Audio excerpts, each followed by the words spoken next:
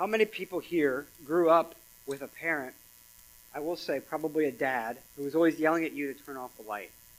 Anybody? Maybe you are that parent now. Like you go, why are the lights on in the basement? Nobody's in the basement. Why are the lights on in the basement? Personally, I don't find it that annoying. It's funny. I don't really care. I leave the room, and if I know I'm coming back in a few minutes, I leave the light on, okay? Now we have LEDs everywhere. I don't think it matters that much, the electric bill. My father-in-law will argue differently. He gets very upset about how many lights. I don't understand because he worked for a power company, and I said, it's job security. I'll leave all the lights on because that way you can make the power. And now he's retired, so I say it's your pension security. Somebody was just telling me a couple weeks ago that they have those motion sensors. So they walk into the room, light comes on, walk out of the room, light goes off. It has almost become so much that we take it for granted, don't we? You just hit the switch, and it comes on. Switch up, light on. Switch down, light off. Unless it's a three-way switch. But we don't exactly know how electricity works, but we know that it works. And we understand that when there's light in the room, we're able to see. And then light itself, I love this. When I remember in high school learning about the study of light. Is it a wave or is it a particle? How does it operate? How does it operate into a vacuum? I always find those science questions so interesting. And the study of light is like a concept. It's deep enough for an elephant to bathe in, but it's shallow enough that a child can't drown. Now, I know that saying is what I used last week when St. Augustine from the 3rd century used that saying to talk about the book of John. So John is like, we all get it, right? It's about Jesus. It's like light. You can see stuff. But when you really dig into it, you can really dig into it.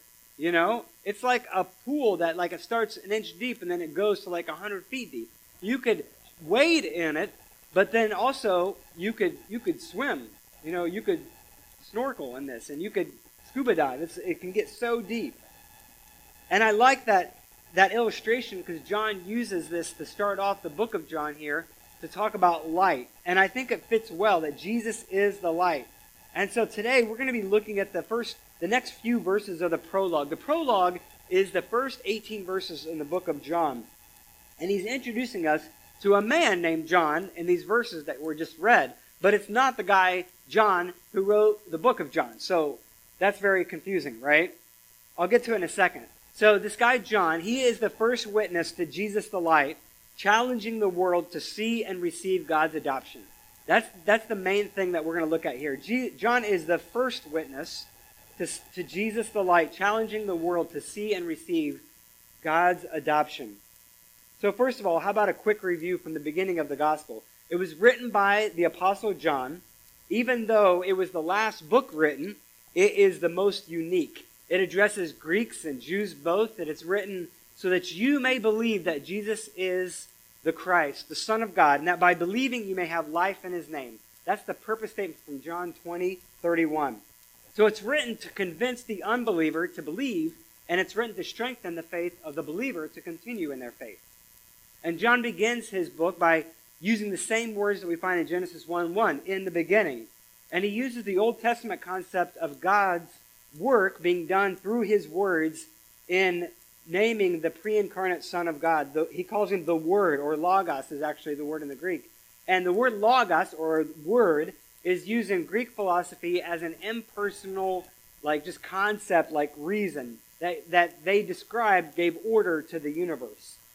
So it's amazing how John gives personhood to that vague concept of reason, and he makes that vague concept a reality, a personal reality, when he says that in the beginning he was God, and he was with God.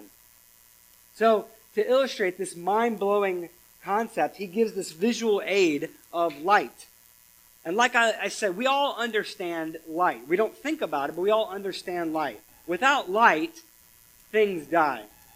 If the sun was to stop shining or to be blocked out for some reason from view, eventually everything would die. Yes, plants can survive with artificial light. Not real, of course, just artificial, not natural. Well, in verse 4, John says that in him there is life. So John says that light is life. Just like natural light makes things grow naturally, spiritual light brings spiritual life. And Jesus is the light of life. He conquered spiritual darkness once and for all with his death and resurrection. So the light that John is writing about here, if you look in verse 4, he is talking about the person of Jesus Christ. He conquered darkness, and Jesus is the light of life.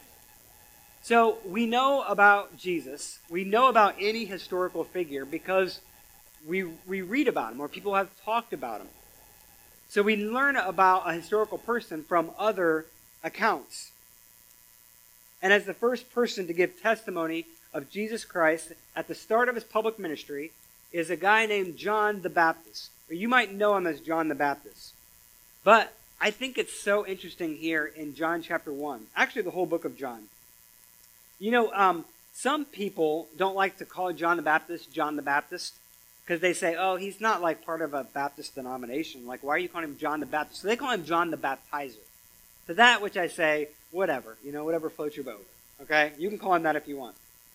But what's interesting about the Gospel of John is that he never calls him John the Baptist. He doesn't. Look at verse 6. He says his name was just John, which gives evidence to the fact that the Apostle John wrote the book, or at least some guy named John. You see, if I was talking to someone about a guy in our church, and I just said, Dave, well, you're not going to realize which Dave unless I use last names, right? But let's say there was an Eric here, and I start talking to you about Eric, you would know I'm talking about the other Eric, right? Because I wouldn't talk about about myself in the third person. Well, of course here, a guy named John is writing the book, so he never has to differentiate whenever he's saying John. He doesn't have to say John the Baptist. He just says John. And I find it interesting that if he was going to give a qualifier, he probably wouldn't even call him John the Baptist. He would probably call him John the Witness. Because all these 18 verses of the prologue here, it's all about the Word and witness. The Word and the witness. And so I want to look at John the Witness. And if you look here, he's like, we get into the Baptist, but like he's more of a witness. And I sent an email this week with a link to this little video from the Bible Project that does an overview of the book of John. And I find it interesting how many times the number 7 appears. And I mentioned how John has these key words that you just see. I mean, just read through a whole chapter and you'll be like, why does he keep using the same word? It must be really important, right? Well, one of them is the witness, the witness, the witness. And so that's where he's at now. Let's look at John the Witness. First of all, we're going to learn about John, and then we're going to look at his message that was not received, and then how it was received. So, first of all, he was sent. It says in verse 6, so the prophets predicted that there would be a prophet like Elijah who would come and prepare the way of the Lord. And it appears as if John, the writer, presents John the Witness as the one who's fulfilling this passage. So, like, one of the prophets is Isaiah. And so I'm going to look at Isaiah. I'm going to read Isaiah 8:20. It's a prediction here, Isaiah 8:20, and I'm going to go all the way to Isaiah 9:2. So it says here in Isaiah 8:20, to the teaching and to the testimony, if they will not speak according to this word, it is because they have no dawn. They will pass through the land, greatly distressed and hungry. And when they are hungry, they will be enraged and will speak contemptuously against their king and their God and turn their faces upward. And they will look to the earth. But behold, distress and darkness, the gloom of anguish, and they will be thrust into thick darkness. But there will be no gloom for her who was in anguish. In the former time he brought into contempt the land of Zebulun and the land of Naphtali. But in the latter time he has made glorious the way of the sea, the land beyond the Jordan, Galilee of the nations. The people who walked in darkness have seen a great light. Those who dwelt in a land of deep darkness, on them has light shone. And so here we see these, like verse 22, you see these phrases, gloom of anguish and thick darkness. What they are doing here is he's symbolizing the covenant and the exile from the land. And then dawn, in verse 20, making glorious way to the sea, and the great light that we just read about in verse 1, they all symbolize what God will do for his people at the Exodus and the return from exile. So John here is testifying to the restoration of God's people. And Isaiah chapter 9, that's a verse that you, a lot of times, an Old Testament prophet verse that you ought to hear at Christmas time. Because it's talking about the Messiah coming, how he's going to bring a great light to the people who lived in a land of great darkness. And John is kind of, you can see, talking about how now he's a witness, giving a testimony, talking about the light. So he was sent, and he was sent by God. He's from God. I like to think of John as being the last Old Covenant prophet, the last Old Testament prophet. He came to preach God's word to God's people. Malachi 3:1 is a prophecy that a messenger would come prepare the way for Israel's Messiah. And when the Messiah came, that would signal the arrival of the King and the day of the Lord that would follow, that when it was complete would be the fulfillment of God's kingdom, of the Messianic kingdom that would come with this person that arrived. Well, John was the messenger, and his message was to prepare the way for the coming King. He came to prepare the way and to be the voice of one calling in the desert. He didn't come on his own, but he came as an ambassador, as a representative, to bear witness about the Old Testament promises about Jesus and to call people to repentance and faith. His message was, repent, for the kingdom of heaven is at hand. So John makes it clear in verse 8 that he is not the light. He says that very clearly. It's not me. Because he stood out in a crowd. I mean, he wore funny clothes, he lived in a funny place, and he ate weird food. And everybody knew about this guy, right? So he had to make it clear, I am not the one, okay? I am just getting ready for the one. And many years after John, you look in the book of Acts chapter 19, when Paul is doing a missionary journey, he comes on to people, and Paul says, I think it was Paul, he said, do you know about Jesus? And they say, all we know is about the baptism of John.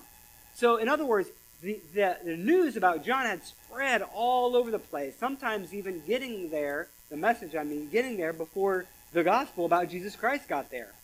And a lot of people lifted up Baghdad. They're like a very minority group in Iraq who, they consider John the Baptist as being the number one prophet. They trace their roots all the way back to one of Noah's sons, but they don't follow Jesus. They are followers of John the Baptist.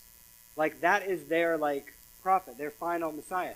So even today, there are people in the world who think that John was the light, that he was the one sent from God. He was sent from God, but he said, I am not the light. I'm only reflecting the light. That's who I am. He's not the source of light, but he's pointing to another. And so he was sent with a job to do. In verse 7, it says he came as a witness to bear witness, because that's what witnesses do. They give testimony. And so he is called to the witness stand in order to give specific information. And we sit like a jury needing to make a decision based on the information that we hear. And we must decide, how are we going to respond to this testimony that's being given here? The idea of witness, it appears a lot here in the gospel. In fact, 47 times in John's gospel, that word witness is used. You look at Matthew, Mark, and Luke, it's only used 6 times in all 3 of those books. So 47 times. John, like I said, remember the purpose statement of the book? He's making a point here that he's giving a witness, and he's calling people to hear the testimony that is being spoken to and respond. So we are called to respond with the testimony, with the witness that we are being heard from John the Baptist here, because he had a purpose and he had a goal in his job. He was sent from God, he was sent with a job to do, and his goal was for you to believe what he is saying, to receive it. So he's on the stand to share his testimony about the light. And it makes me think about our own job. What are we called to do? We're not called to be light. We're not called to necessarily be light, but to reflect the light. I was thinking about how that illustration of a light switch in your house. If I was showing you around my house, I wouldn't turn on a switch and say, I want you to notice that the light there's now light in the room because I turned on a switch, They would look at you kind of funny. You don't need to tell somebody about the light, right? When you go into a room. So why did John need to tell people about the light? Well, the 20th century Bible teacher A.W. Pink answers this question. He says, when the sun is shining in all its beauty, who are the ones unconscious of the fact? Who need to be told that the sun is shining? He says the blind do. How tragic then when we read that God sent John to bear witness of the light. How pathetic that there should be any need for this. How solemn the statement that men have to be told the light is now in their midst. What a revelation of man's fallen condition. So he's saying, look at this. This shows how we are completely blind, spiritually blind. We can't see the light. We don't even understand it until we are told about the light. And this is where we find ourselves. We need to hear the light and tell others about the light as well. And so John is coming. His witness or his testimony, that's the setting that we now find ourselves for the light coming into the world. Jesus came as the light, but the world was blind and could not see it. The one who created the world was in the world, yet the world did not recognize him, it says in verse 9. Jesus made our eyes, yet we refuse to see his glory. Jesus made our ears, yet we refuse to listen to his words. Jesus made our heads, yet we refuse to bow before him. And John here, he illustrates what a proper witness of Jesus Christ does. He is not the light himself, but he reflects the light of Christ. That's why in chapter 5, verse 35 of John, Jesus calls John the witness, a burning and shining lamp. And he pointed to the fact, Jesus elevated John. At one point saying that no woman born of man is as great as John is. He gave testimony to the transforming power of Jesus Christ. And he calls us to respond and to be like him and to reflect the light as well. And verse 9 gives us information here about the light of Christ. It's the true light, or the real, genuine light. And then verse 9 here is an echo of Isaiah 49:6. And there we read, I will make you as a light for the nations, that my salvation may reach to the end of the earth. But the sad thing is that too often people hear the message and they don't respond. They reject the message of Christ. In verse 10 it says that he was in the world and the world was made through him, yet the world did not know him. The world did not recognize him. He was rejected by the world. It says he went home. In a sense, this world, of course, is the world he created, and he entered this world, but he also went to his people. And his people did not receive him. God had chosen a special people for himself, the Jewish people. He made a covenant with them and promised that a Messiah would come and would deliver them from their sins. And yes, some were looking for the Messiah, but the majority of people and the leaders of the Jewish people, they didn't. They rejected him. And Jesus was the one who was promised and who was sent by God. And it's a tragic story, but it has a happy ending because God is still at work. It says in verse 13, at the very, very end, it says, but God is still bringing people to himself. But before we dive into that final part about God and him working, go back here, and I want to look at these three wrong reasons why some people, and why the Jewish people maybe, they thought that they were going to be accepted, but they rejected the message. And it's right there in verse 13. Some people think that God saves them because of their racial or their ethnic background. It says, not of blood. Now, this could be, or not of natural descent. You see, the understanding that pervaded Judaism during the day was that, hey, we are Jewish people. We're Jews. We are going to be accepted. We are God's chosen people. And there was widespread belief that as long as you were this ethnicity, this nationality, you were going to be accepted. Even today, we tend to link religion and ethnicity as if they are the same things. It's been all throughout history, and it's the same way today. You've heard these, people groups like Dutch Reformed or Irish Catholic or Coptic Egyptians or German Lutherans or Saudi Arabian Muslims, where culture and nationalities are united with religion. And some people think, hey, you know what? I'm an American Christian, and so I'm good. Everybody, I was born here, so, and my parents always went to church, and I always went to church as a kid, and I was, baptized as a baby, or I was raised up in church, or I was confirmed, or I did this class, or a lot of us think we're just good because of our bloodline, for lack of a better word. It's what he says right here.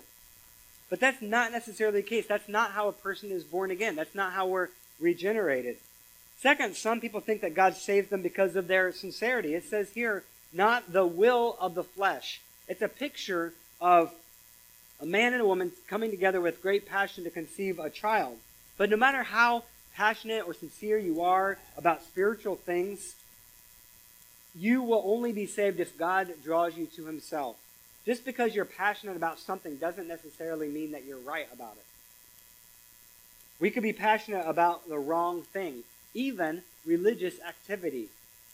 And religious activity, even if it's a lot, it might fool some people for a long time. Maybe you might fool yourself too, but that doesn't necessarily mean that you are saved.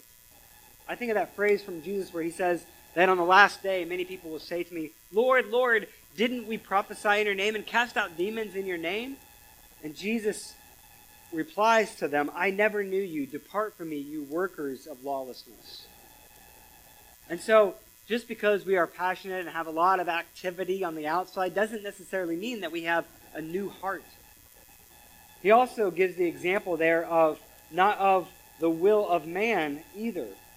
Some people think that God saves them because of their own effort. You know, this says, another translation here says that it's the will of the husband. And I think of how sometimes as a husband and a wife, they can carefully plan to have a child, right? They can try to schedule it out. But no one really knows for sure. No one can say for sure when they're going to get pregnant, or, you know, you can do all of the family planning that you want, but at the end of the day, the end result is ultimately in God's hands. And in the same way, no man can plan his way into the family of God. No amount of work or human effort will bring a person's spiritual life. People will only experience new birth if God regenerates them, if God gives the gift of sight to gives us true light. But verse 12 is the good news, it says here. This is the good news of John's message. To all who receive him, to all who believe, he gives the right to be born of God, to be called children of God. And the word that John is witnessing here calls for repentance, a response of the message that is being preached here. And here again, we have the word, I called the sermon series, that you may believe. And that's because the word believe there, it occurs over and over and over again, 98 times in the book of John. Not only that, but the word faith, according to John, is an action. We tend to use the word faith as a noun. You know what I'm saying? Like we say, do you have faith? Like it's something that you possess, something that you can hold on to, something that you can acquire. You know, a noun, a person, place, or thing. But John doesn't use the word that way. It's always a verb. It's always a verb. It's always an action. It's used in 4 main ways in John. 12 times it refers to believing facts or reports. 19 times it refers to believing people or scripture. 30 times it's used without an object, while 36 times, the most times, it's used in reference to believing in Christ. So faith is an action. And John's concern here for the dynamic nature of faith, it involves more than trust or confidence in him. It's accepting Jesus, of his claims of who he claimed to be, and then it changing our lives. And it being with us all throughout our life. Faith is just, and belief in Christ isn't just one-time decision, but it's a journey of growth, of walking with the Lord. That's how John uses this word of faith, of believe, of being in action. Like I use the illustration all the time, like you could say, I believe in that chair, but until you sit down, there's no action of it. There's no demonstration of it. It's just empty words. It's empty talk, right? No, for us as Christians, we need to hold on to Jesus like our life depends on it.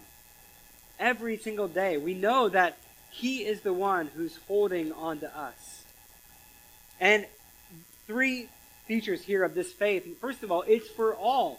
You know, it's sad that Jesus came to his own people. And remember the Apostle Paul, him weeping, like, I wish my people I wish they would get it, you know? He said, if I could be a curse in order for them to be saved, I would do that. Or how Jesus, when he approached the city of Jerusalem in the last days of his life, he said, oh, I wish I could just gather you together like a chicken hen gathers the chicks under their wings. Like, they were both super passionate about wanting their people group to come to Jesus, to come to a knowledge of salvation. But that didn't necessarily happen on a large scale. But you know, the amazing thing about the gospel is now it's not just limited to one location or one people group. It says to all who receive him. So we now are included in the all of God's people here. Not just one ethnic group, not just one social group in society, which in the Roman society there was all about societal levels, you know, where you were at on the class ranking scale. And it's not just for the good people. Maybe you grew up with that, and wherever you grew up, it's like, well, you know, the good people, the good kids, they go to church, right? You know? No, it's not just for the good people or a certain people from a certain area or a certain country. No, it's for everybody. All are welcome to receive the good news, to receive Jesus. And to all of those people, we have this incredible status. He gives us the right to be called children of God. To become children of God. You know, I've heard a lot of people, they're trying to be nice, and I get it. They're trying to be friendly and say, like, we're all God's children. And in a way, I understand. I'll grant them the benefit of the doubt and know what they're saying. And, like, yes, God created every single one of us. And we have the image of God, the Imago Dei, that he gives us value. Every human being, every human life is valuable because we all are created by God. And we all contain the image of God. But spiritually speaking, we are all not true children of God. Because by nature, we are sinners. And we are enemies of God. We are objects of his wrath because of our rebellion, because we've turned our backs on him. And we've done it, you know, from birth, and we've done it with our own choices. That we are enemies of God. But when we turn from our sins and put our trust in Jesus and receive him, then we can become a true, spiritual, true, reborn, born again, true child of God by adoption. It says in Galatians 3:26, "For in Christ Jesus you are all sons of God through faith." Sons of God, true sons of God through faith. So our lives are radically altered by our position in our family. We can be a bunch of nobodies who become somebodies in God's family. And we don't need to fear the future because we know we are going to our Father's house. We can stop worrying about whether our needs are going to be met here on earth because we know that God cares for his children and he gives good gifts to his children, what we need when we need it. And we don't need to be anxious about our retirement accounts because we know that our true value is in the heavenly realms. And our hope, our expectation is not in this world because someday as children of the King, we will shine like the sun in our Father's kingdom. God sent John the witness to testify, to give a testimony about Jesus Christ, forcing us to ask ourselves the answer to this question: will I reject Jesus or will I receive him? What will you do with Jesus today? And the final thing to say about John's call to faith is that it's a work of God. Upholding every decision to believe is the foundation here of God's sovereign grace. James, he also attributes our new life to God's choice. In James 1:18, it says, "By his own choice, he gave us birth by the word of truth." Or consider 1 Peter 1:3, "According to his great mercy, he has caused us to be born again to a living hope through the resurrection of Jesus Christ from the dead." So God brings us from death to life. He adopts us into his family as his true children. And I don't think there's a better picture of God's love and his grace and his mercy, his kindness. I don't think there's a better picture of the Christian life than that of adoption. I've read many stories and had front row seats to the beauty of adoption, whether it's an adoption from another country on the other side of the world or right down the street. The circumstances may change, but the results are always so beautiful. Families that are adoptive parents tend to celebrate what they call a gotcha day. It's the day they remember back and they say, "You were born on this day, but you became part of our family on this day." My family tends to celebrate Gotcha Day as well.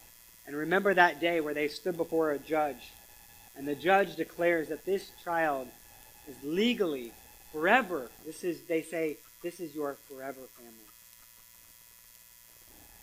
And that's what God has done for us. When we were unlovely, God chose to love us. He received us to himself, and he gave us the right to be called his children. And we are part of God's child, part of God's forever family. What a picture of God's amazing grace. Pray together. God, I thank you that while we were enemies of the cross of Christ, you came, you died for us. We didn't do anything to deserve your love, but you showed your love to us. When we think of the writer of this Gospel, John, what later on in his life, when he was so old, he said, writing the books of 1st and 2nd and 3rd John, said, "Behold what manner of love the Father has lavished on us, that we should be called children of God." And how that truth stuck with him through his whole life. I pray, God, in the same way that those truths would stick with us as well today. That today we would receive Jesus, and that all throughout our life we would always be in wonder and in awe of the truth that the love of God shines in our life so that we could be called children of God.